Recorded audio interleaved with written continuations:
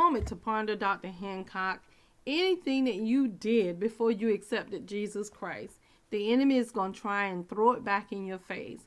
But you let him know that you are justified because of the blood of Jesus. God has already paid the price for what we did.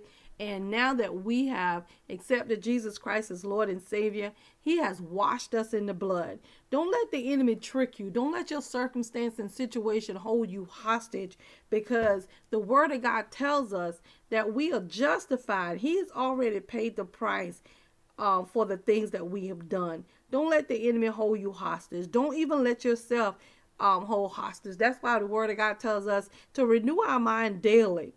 Because if we renew our mind daily, the mercies of God are new every day. So why can't we renew our mind every day?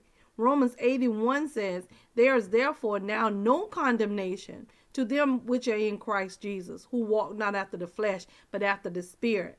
You got to keep in mind, regardless of what you've done, regardless of what has happened in your life, you have to hold on to the very promises of God, because it is God that allows us and removes the residue out of our life of the things that we've been through, or the things that were done to us, or what we feel unjustified in doing. Some things is just what the word of God says. You got to hold on to the promise. You can't go left and you can't go right.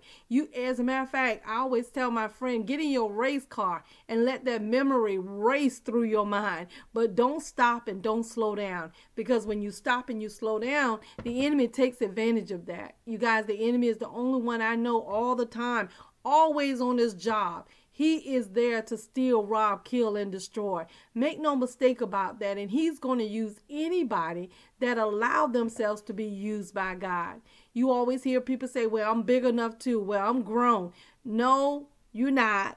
Again, for everything that happens in life, there's an accountability piece. And sometimes we forget or think that we have exempt that, and we really haven't. And this is the confidence that we have in him, that when we ask anything according to his will, he hears us. And if we know that he hears us, we know that our petition is granted. Okay, again, you guys, I need you to like, share, comment, and subscribe. Real talk, Dr. Hancock.